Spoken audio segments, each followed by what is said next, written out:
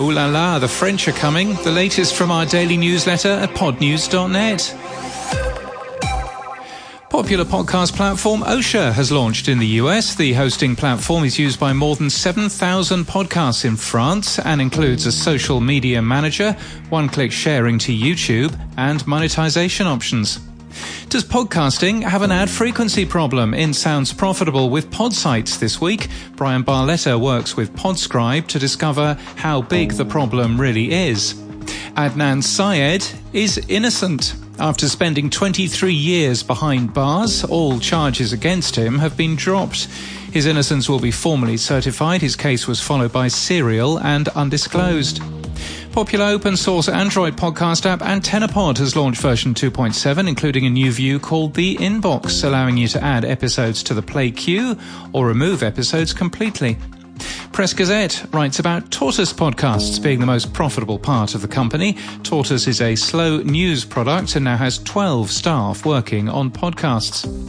Written by Siobhan McHugh and with input from me, The Power of Podcasting, Telling Stories Through Sound, is now available in the US and Europe, published by Columbia University Press. We've got a discount in our show notes and our newsletter at podnews.net. SiriusXM is building brand new studios in Miami in Florida with a 50-seat performance space. It also owns studios in West Hollywood, New York City, Washington and Nashville. How much does a podcast cost to make? The founder of Dustlight Productions, Misha Youssef, explains a super lean price for a weekly show would be $244,000 for a year. And thank you to Angie Griffith for your kind personal support of Pod News via Patreon. We're grateful for your support of our independent journalism, and you too can be like Angie at podnews.net/support. In People News, Jeff Rowe has been hired as VP of Programming for Southern California Public Radio. They own KPCC and LA-ist. He joins from NPR. And in Podcast News, Best Friend Energy is new from Sony Music Entertainment, The Home Edit and Hello Sunshine.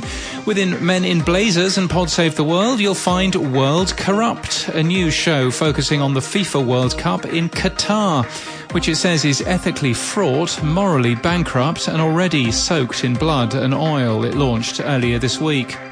Running Smoke launches today. It's described as a white-knuckle true story about fast cars, organised crime, and a NASCAR driver changing the future of native rights.